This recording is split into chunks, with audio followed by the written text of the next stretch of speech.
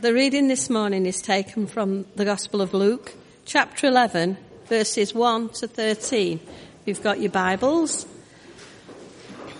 And it came to pass that as he was praying in a certain place, when he ceased, one of his disciples said to him, "Lord, teach us to pray, as John also taught his disciples."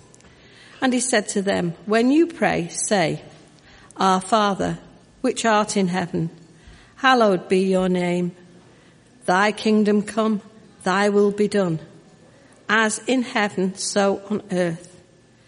Give us this day our daily bread, and forgive us our sins, as we also forgive everyone that is indebted to us. And lead us not into temptation, but deliver us from evil." And he said unto them, "Which of you shall have a friend, and shall go to him at midnight, and say to him, Friend, lend me 3 loaves. For a friend of mine is in a journey, is come to me, and I have nothing to set before him. And he said from within, I shall answer and say, Trouble me not, the door is now shut, and my children are with me in bed. I cannot rise to give thee. I say unto you, though he will not rise and give him because he is his friend, but because of his importunity he will rise and give him what he needs. And I say to you, ask, and it shall be given to you. Seek, and you shall find. Knock, and it shall be opened to you. For everyone that asks receives, and he that seeks finds, and to him that knocks it shall be opened. If a son asks bread of any of you that is a father, will he give him a stone? Or will he ask a fish? Will he give him a serpent? Or if he asks an egg, will he offer him a scorpion? If then ye, being evil, know how to give good gifts to your children, how much more shall your heavenly Father, who is in heaven, give the Holy Spirit to those that ask him?" Well, last week we began this new series on prayer. And inspired by this call to prayer from our General Secretary of the Baptist Union, Lynn Green. And just to remind you, if you weren't here, this is part of an email that she sent out to all churches in the UK, in which she says, "I sense that God wants to light beacons of prayer across the UK. Beacons of prayer that are people inspired to pray and seek the Lord, not with our own agenda, but simply that we might draw close to Him and open ourselves and our churches to Him, so that He would have the freedom to move amongst us and through us by His Spirit." And in response to this call to prayer, we're doing this series on prayer over 4 weeks in the month of July. And last week we were asking a very basic question, what is prayer? We were trying to define what prayer is. And I had 4 ships that I sailed amongst you. We said prayer is about our relationship with God. Our Father in heaven we pray to. We said prayer is about our worship of God. Hallowed be your name. And we said prayer is about our partnership with God. Your kingdom come, your will be done. And we said prayer is about our friendship with God. The fact that God wants to be our friend, and the way that we relate to God and speak to God and the way that He speaks to us is through our prayer life. So we answered the question, what is prayer? We've got that one sussed. We know what it is now. We understand that. And this week we're asking the simple question, how do we pray? How do we pray? We're getting a little bit practical. How do we pray? A priest, a minister and a spiritual counsellor sat discussing the best positions for prayer whilst the telephone repairman worked nearby. "Kneeling is definitely the best way to pray," the priest said. "No," said the minister, "I get the best results standing with my hands outstretched to heaven." "You're both wrong," the spiritual counsellor said. "The most effective prayer position is lying face down on the floor." The telephone repairman could contain himself no longer. "Hey fellas," he interrupted, "the best praying I ever did was when I was dangling upside down from a telephone pole."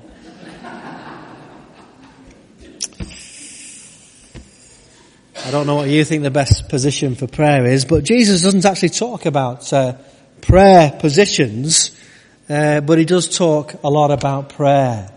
Philip Yancey, in his excellent book, Prayer Doesn't Make Any Difference, says prayer includes moments of ecstasy and also dullness, mindless distraction and acute concentration, flashes of joy and bouts of irritation. In other words, prayer has features in common with all relationships that matter.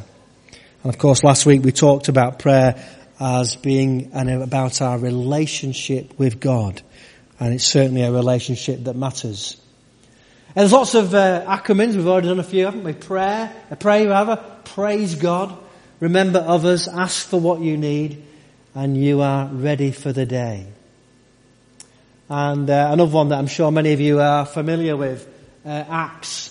The idea that we offer adoration, confession, thanksgiving and supplication. Models of prayer. Things that can help us and encourage us in our prayer life. Throughout this series I've been asking for people who might have testimonies of prayer. At the moment I've got one person who's offered a testimony and they're not with us this week, so we've got someone for next week, but I said I'd give people the opportunity, and if anybody's got a short testimony about prayer, either have a word with me, or even if somebody's got a short testimony now, I'd love to give people 2 or 3 minutes just to talk about a testimony prayer. And I've said it could be a marvellous answer to prayer, or it could be a struggle in prayer, because both are equally valid testimonies about our prayer life. So I don't know if anybody's got a testimony that they just have come this morning on their heart to share. You might not have done. You might need time to think about it. Ideally, I'd speak to you before, we've got a couple. This is fantastic. Come on, Daniel. Come and share. A few months ago, about 6 months ago, I got a bill from the water board. Lovely things those are. And I've not had a water bill for ages. And it was £2,000. And I thought, my goodness, I can't really be doing this. It's a lot of money to find. And they even offered me to pay it in instalments over about 4 months. But it still doesn't really help. Anyway, I was obviously praying about it, and it was a bit going to be rather tight, really. And anyway, after praying about it, about a month later, we got a letter from Halifax saying I'd overpaid or something on my insurance for the past 6 years. I got £1,000. Now, how good is that? So, so that's an answer to prayer. There you are. Thank you. Thank you. Fiona.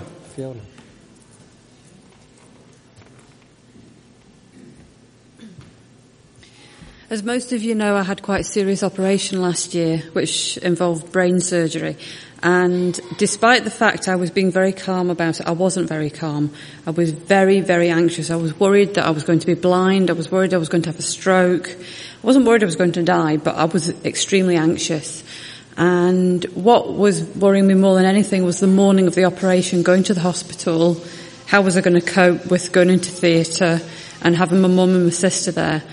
And I prayed for calmness, for peace.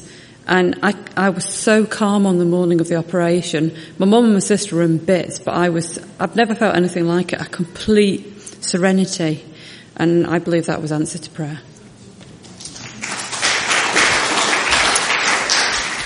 Thank you, Fiona. It's great to hear testimonies, isn't it? And hopefully during the next few weeks we'll hear more testimonies. So if you've got a testimony, and as I said, it's okay. And next week we're going to be dealing with the awkward question of unanswered prayer. And, we want testimonies about that as well, because those are equal and valid testimonies, because it's wonderful, when God answers our prayers in the way that we've heard this morning with the testimonies.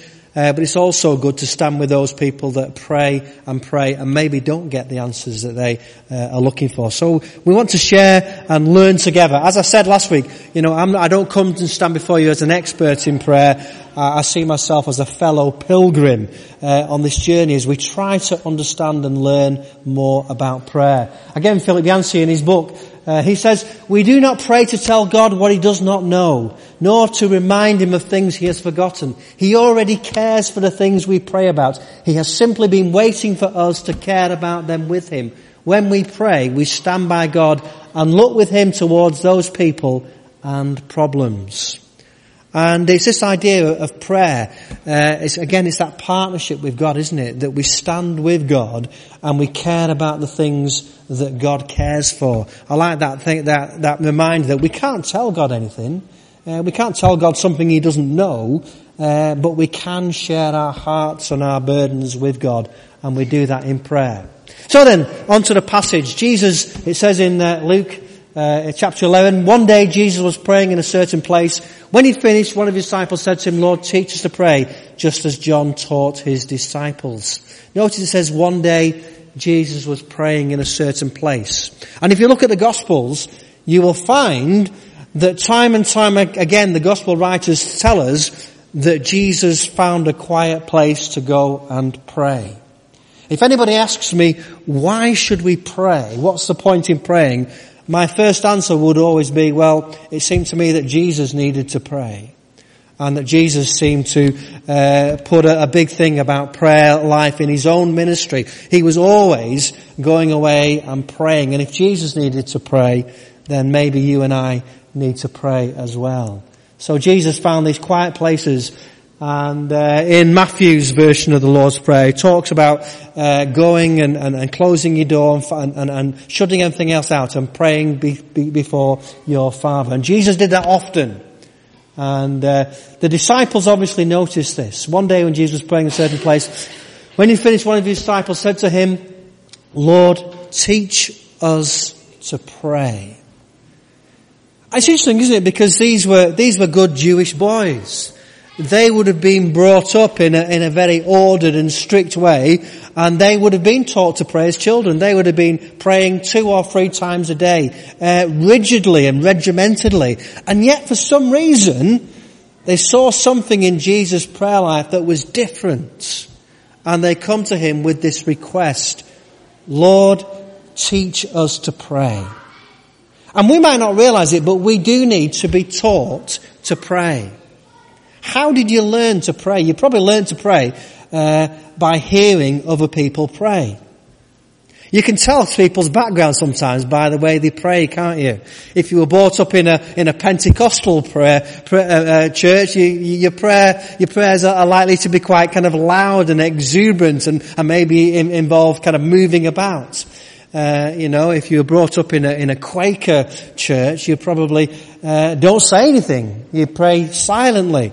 And we learn to pray very often by seeing and watching other people pray.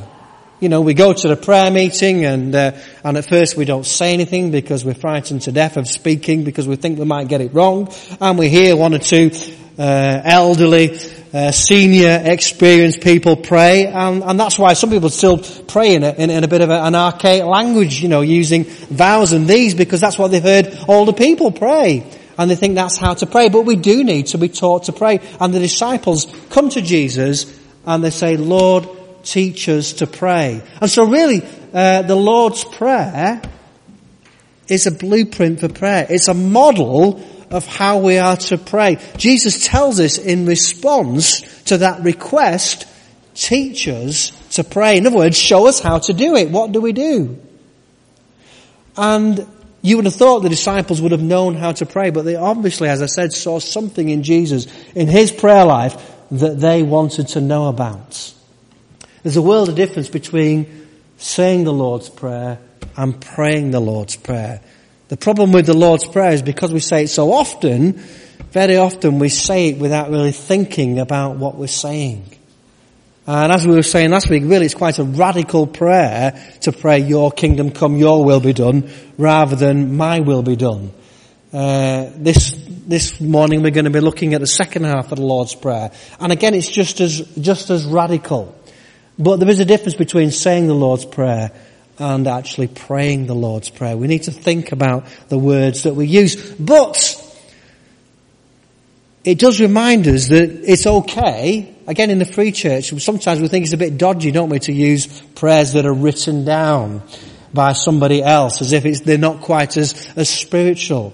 And you'll find in the Bible there are all sorts of prayers that are written down that people obviously used and repeated. And we'll be looking at some of those next week. There's nothing wrong with using prayers that other people have written. In fact, it's quite humble to use such prayers because basically you're saying somebody else has done a better job than me. Sometimes we think, unless we're making it up as we go along, that the prayer isn't really spiritual. You've all heard the story about Mavis, the church organist, who was known to play one or two notes out of tune, and one week the minister said to her, can't you play something more up to date? And Mavis said, you can't get much more up to date than this, minister, I'm making it up as I go along. Sometimes in our prayer life we think if we're not making it up as we go along, then it's not very spiritual, not very real. I think Jesus gives them a template and says this is how to pray, and this prayer has been used down the generations, and it is okay to use written prayers. In fact, sometimes when we don't feel that we can pray, when we don't know what to pray, sometimes to be able to use prayers that other people have prayed is very helpful because we don't know what to say. And so we can use prayers that have been written down over the ages, and they can be very helpful and meaningful to us in our relationship with God. So, we pray to God our Father. We pray to God our Father. We talked about this last week. How do we pray? We pray to God our Father. We are God's children. And again in Luke 11, Luke reminds us of what a good Father we have.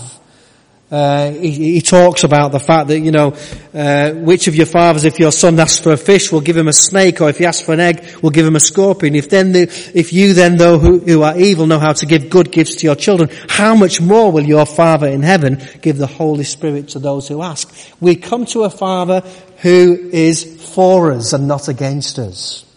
We don't come and pray to an angry God, a God who's against us, a God who's just waiting for us to trip up and find some fault in us.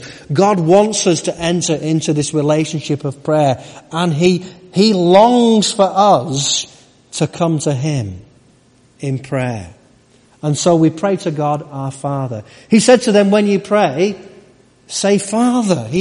We talked last week about this radical thing about calling God Father. That this was a radical thing for the Jewish people, and that's what Jesus did. Max Lucado, in his book The Great House of God, talking about the Lord's Prayer, he says proper prayer. I like that, proper prayer, as if there's other sorts of prayers that aren't proper. Proper prayer follows such a path, revealing God to us before revealing our needs to God. The purpose of prayer is not to change God, but to change us. Seeing His holiness causes us to confess our sin. Inviting His kingdom to come reminds us to stop building our own.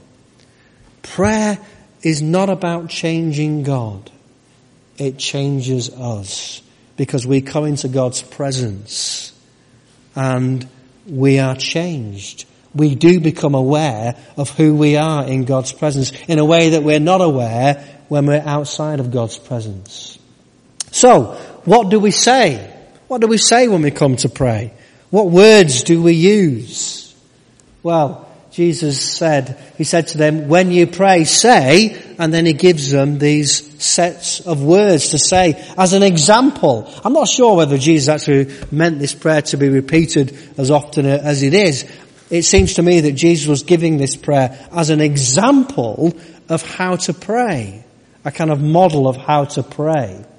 And so, in the second part of the Lord's Prayer, we get this give us, which on its own sounds a little bit rude, doesn't it? Give us. Give us this, give us that. This is what we want. But you've got to put it in the context that the prayer has already talked about, our Father, hallowed be your name, your kingdom come. And give us our daily bread is about provision. It's about praying for provision. Give us our daily bread. There's a sense in which, for us, it's a bit strange, this asking for our daily bread, isn't it? Because in the world that we live in the world that you and occupy in, the reality is we don't often pray for such ordinary things, do we? We don't have to pray. In fact, when it comes to food, it isn't what the question is not are we going to eat, but what we're going to eat. There's so much choice. You know, we open our cupboards and our fridge freezers and they're absolutely full of food. And so this give us each day our daily bread, I think, is a reminder that each day we need to come to God and ask for provision. It's a reminder that on a daily basis we need to recognize that we need God in our lives. It is about provision. Again, Max Lucado in his book, Great House of God, he says, Martin Luther defined bread as everything necessary for the preservation of this life, including food, a healthy body, house, home, wife, children. This verse urges us to talk to God about the necessities of life. This idea that on a daily basis we look to God to provide. We've heard testimony of ways in which sometimes God does provide for us in remarkable ways. But there's a sense in which we need to recognize that we daily are in need of God's provision in our life. And of course, when we think about bread, we remember that Jesus said, I am the bread of life. And that Jesus is the bread that we need on a daily basis. We need to receive the bread of life. So prayer, give us, is about provision. And then the next thing is about forgive us. And this is about asking for pardon. This is about asking for pardon. Forgive us our sins, for we also forgive everyone who sins against us. For we also forgive everyone who sins against us. There seems to be a clause in this second thing that our forgiveness is going to be received on the basis that we forgive others. I've lost count of the number of people, not just in this church, but in different churches, who've come to me and said, Richard, I just can't forgive.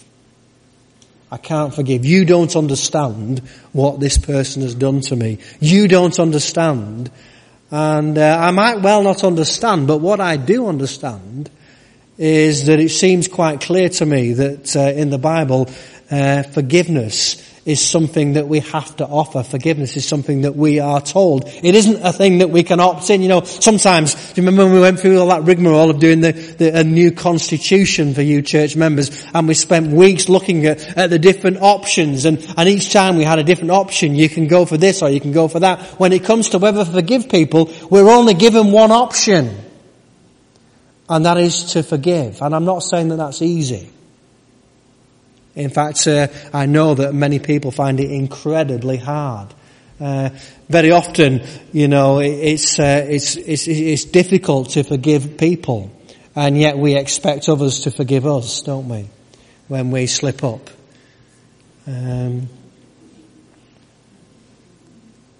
Forgive us.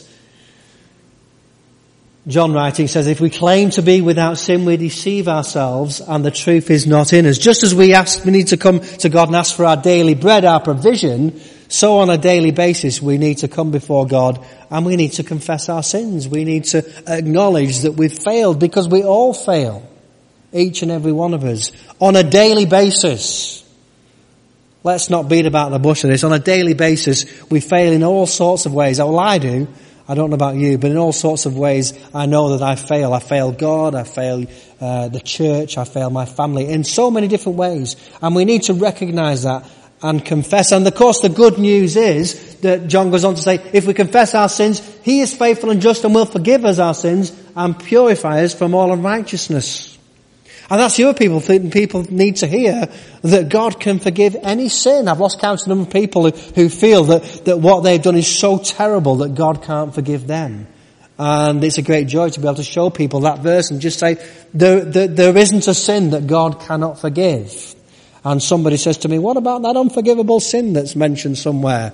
I don't think there is one. I don't think there is one. I don't think there is such a thing as unforgivable sin, except for the sin that people don't confess. You can't be forgiven unless you admit it, that you're wrong. And some people struggle immensely to admit that they are wrong. We're very proud people, aren't we? And we really struggle to own up when we mess up. If we confess our sins, He's faithful and just and will forgive our sins and purify us from all unrighteousness. So it's about pardoning, and on a daily basis we need to seek God's forgiveness. And then the next us is lead us. And this is about God's protection. Jesus says in the prayer, and lead us not into temptation. I forget who it was now who says, I can resist anything except temptation. Somebody will tell me who that quote was from. Oscar Wilde, thank you. Yeah, Oscar Wilde. I can resist anything except temptation.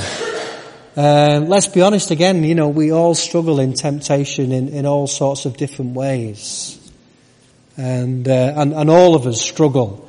There's nobody here who doesn't struggle with temptation. And again, in the Great House of God, Max Lucado says, the prayer's next 3 petitions, which we're looking at, encompasses all the concerns of our life. Daily bread addresses the present.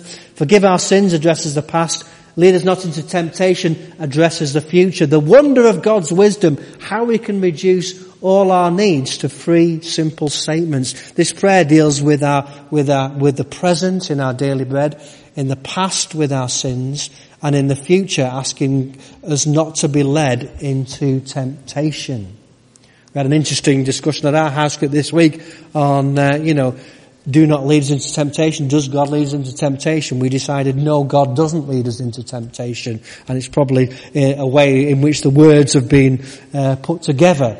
But it's about our protection. And in Matthew's version, there's a little footnote in my NIV in Luke, because Luke doesn't have this. And lead us not into temptation, but deliver us from evil. Another us, deliver us from evil. And this is a reminder that I think we need in our world today. We don't need a reminder that there's evil in the world, but we do need a reminder that we are involved in a spiritual battle. And we do need delivering from evil as much as we need not to be led into temptation. And there's this spiritual battle going on. And like Gary mentioned in his notice, sometimes it does appear that evil's winning. When we look around the world and see the terrible things that are happening around the world, the terrorist attacks and all sorts of awful wars and suffering that's going on in this world, and it gives the appearance that evil is winning. And we know that in the end evil won't win, but we are involved in this battle. And one of the ways that we confront this battle is through our prayer life. In praying, deliver us from evil. So prayer, leaders, it's about asking God for protection. And we do need protection. We do need to put on the full armour of God when we go out into this world. It's so easy, isn't it, to leave this place. This is a safe place in church, isn't it? We can praise God, we can pray to God, and we're together. But when we go out into the world, we go out into the place where maybe we're the only Christian. And it's a hostile environment, and we need to pray. And we do need to pray for protection. Lead us not into temptation and deliver us from evil. So then, how do we pray? Well, we pray like Jesus taught the disciples to pray. That's how we are to pray. Pray like Jesus. Our Father in heaven focuses us on God. When we come to God in prayer, we focus first of all on God and not upon ourselves. Your kingdom come and your will be done focuses on God's priorities rather than our priorities. It's interesting that the Lord's Prayer focuses first of all on God. How often do we rush straight in with our requests and forget to focus on God? Your kingdom come, your will be done focuses on God's priorities. Give us today our daily bread is about asking for His provision. And we've said that means more than just food and water. It means everything for the daily necessities of life. And then forgive us our sins is asking for His pardon, and we all need to do that. There isn't anybody that doesn't need to ask for forgiveness. And lead us not into temptation is about asking for His protection.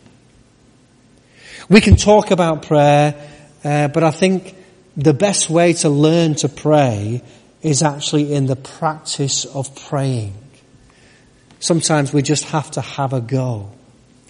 And I'm going to lead us in a time of prayer now because we need to pray. And we're going to finish with the Lord's Prayer, saying together. But I'm just going to give people the opportunity to pray. And if you want to pray out loud, that's okay. If you want to use few words, that's okay. If you want to pray in silence, that's okay. But let's just come to God and let's pray to God about the things that are on our hearts and our minds, the people and places and situations that we want to not make God aware of, but stand with God in saying that we care about these people and these situations too. So, an opportunity to practice our prayer. And if you would like to lead us in a prayer, then please do so. Let's pray together. And as I said, we'll finish by saying the Lord's Prayer together.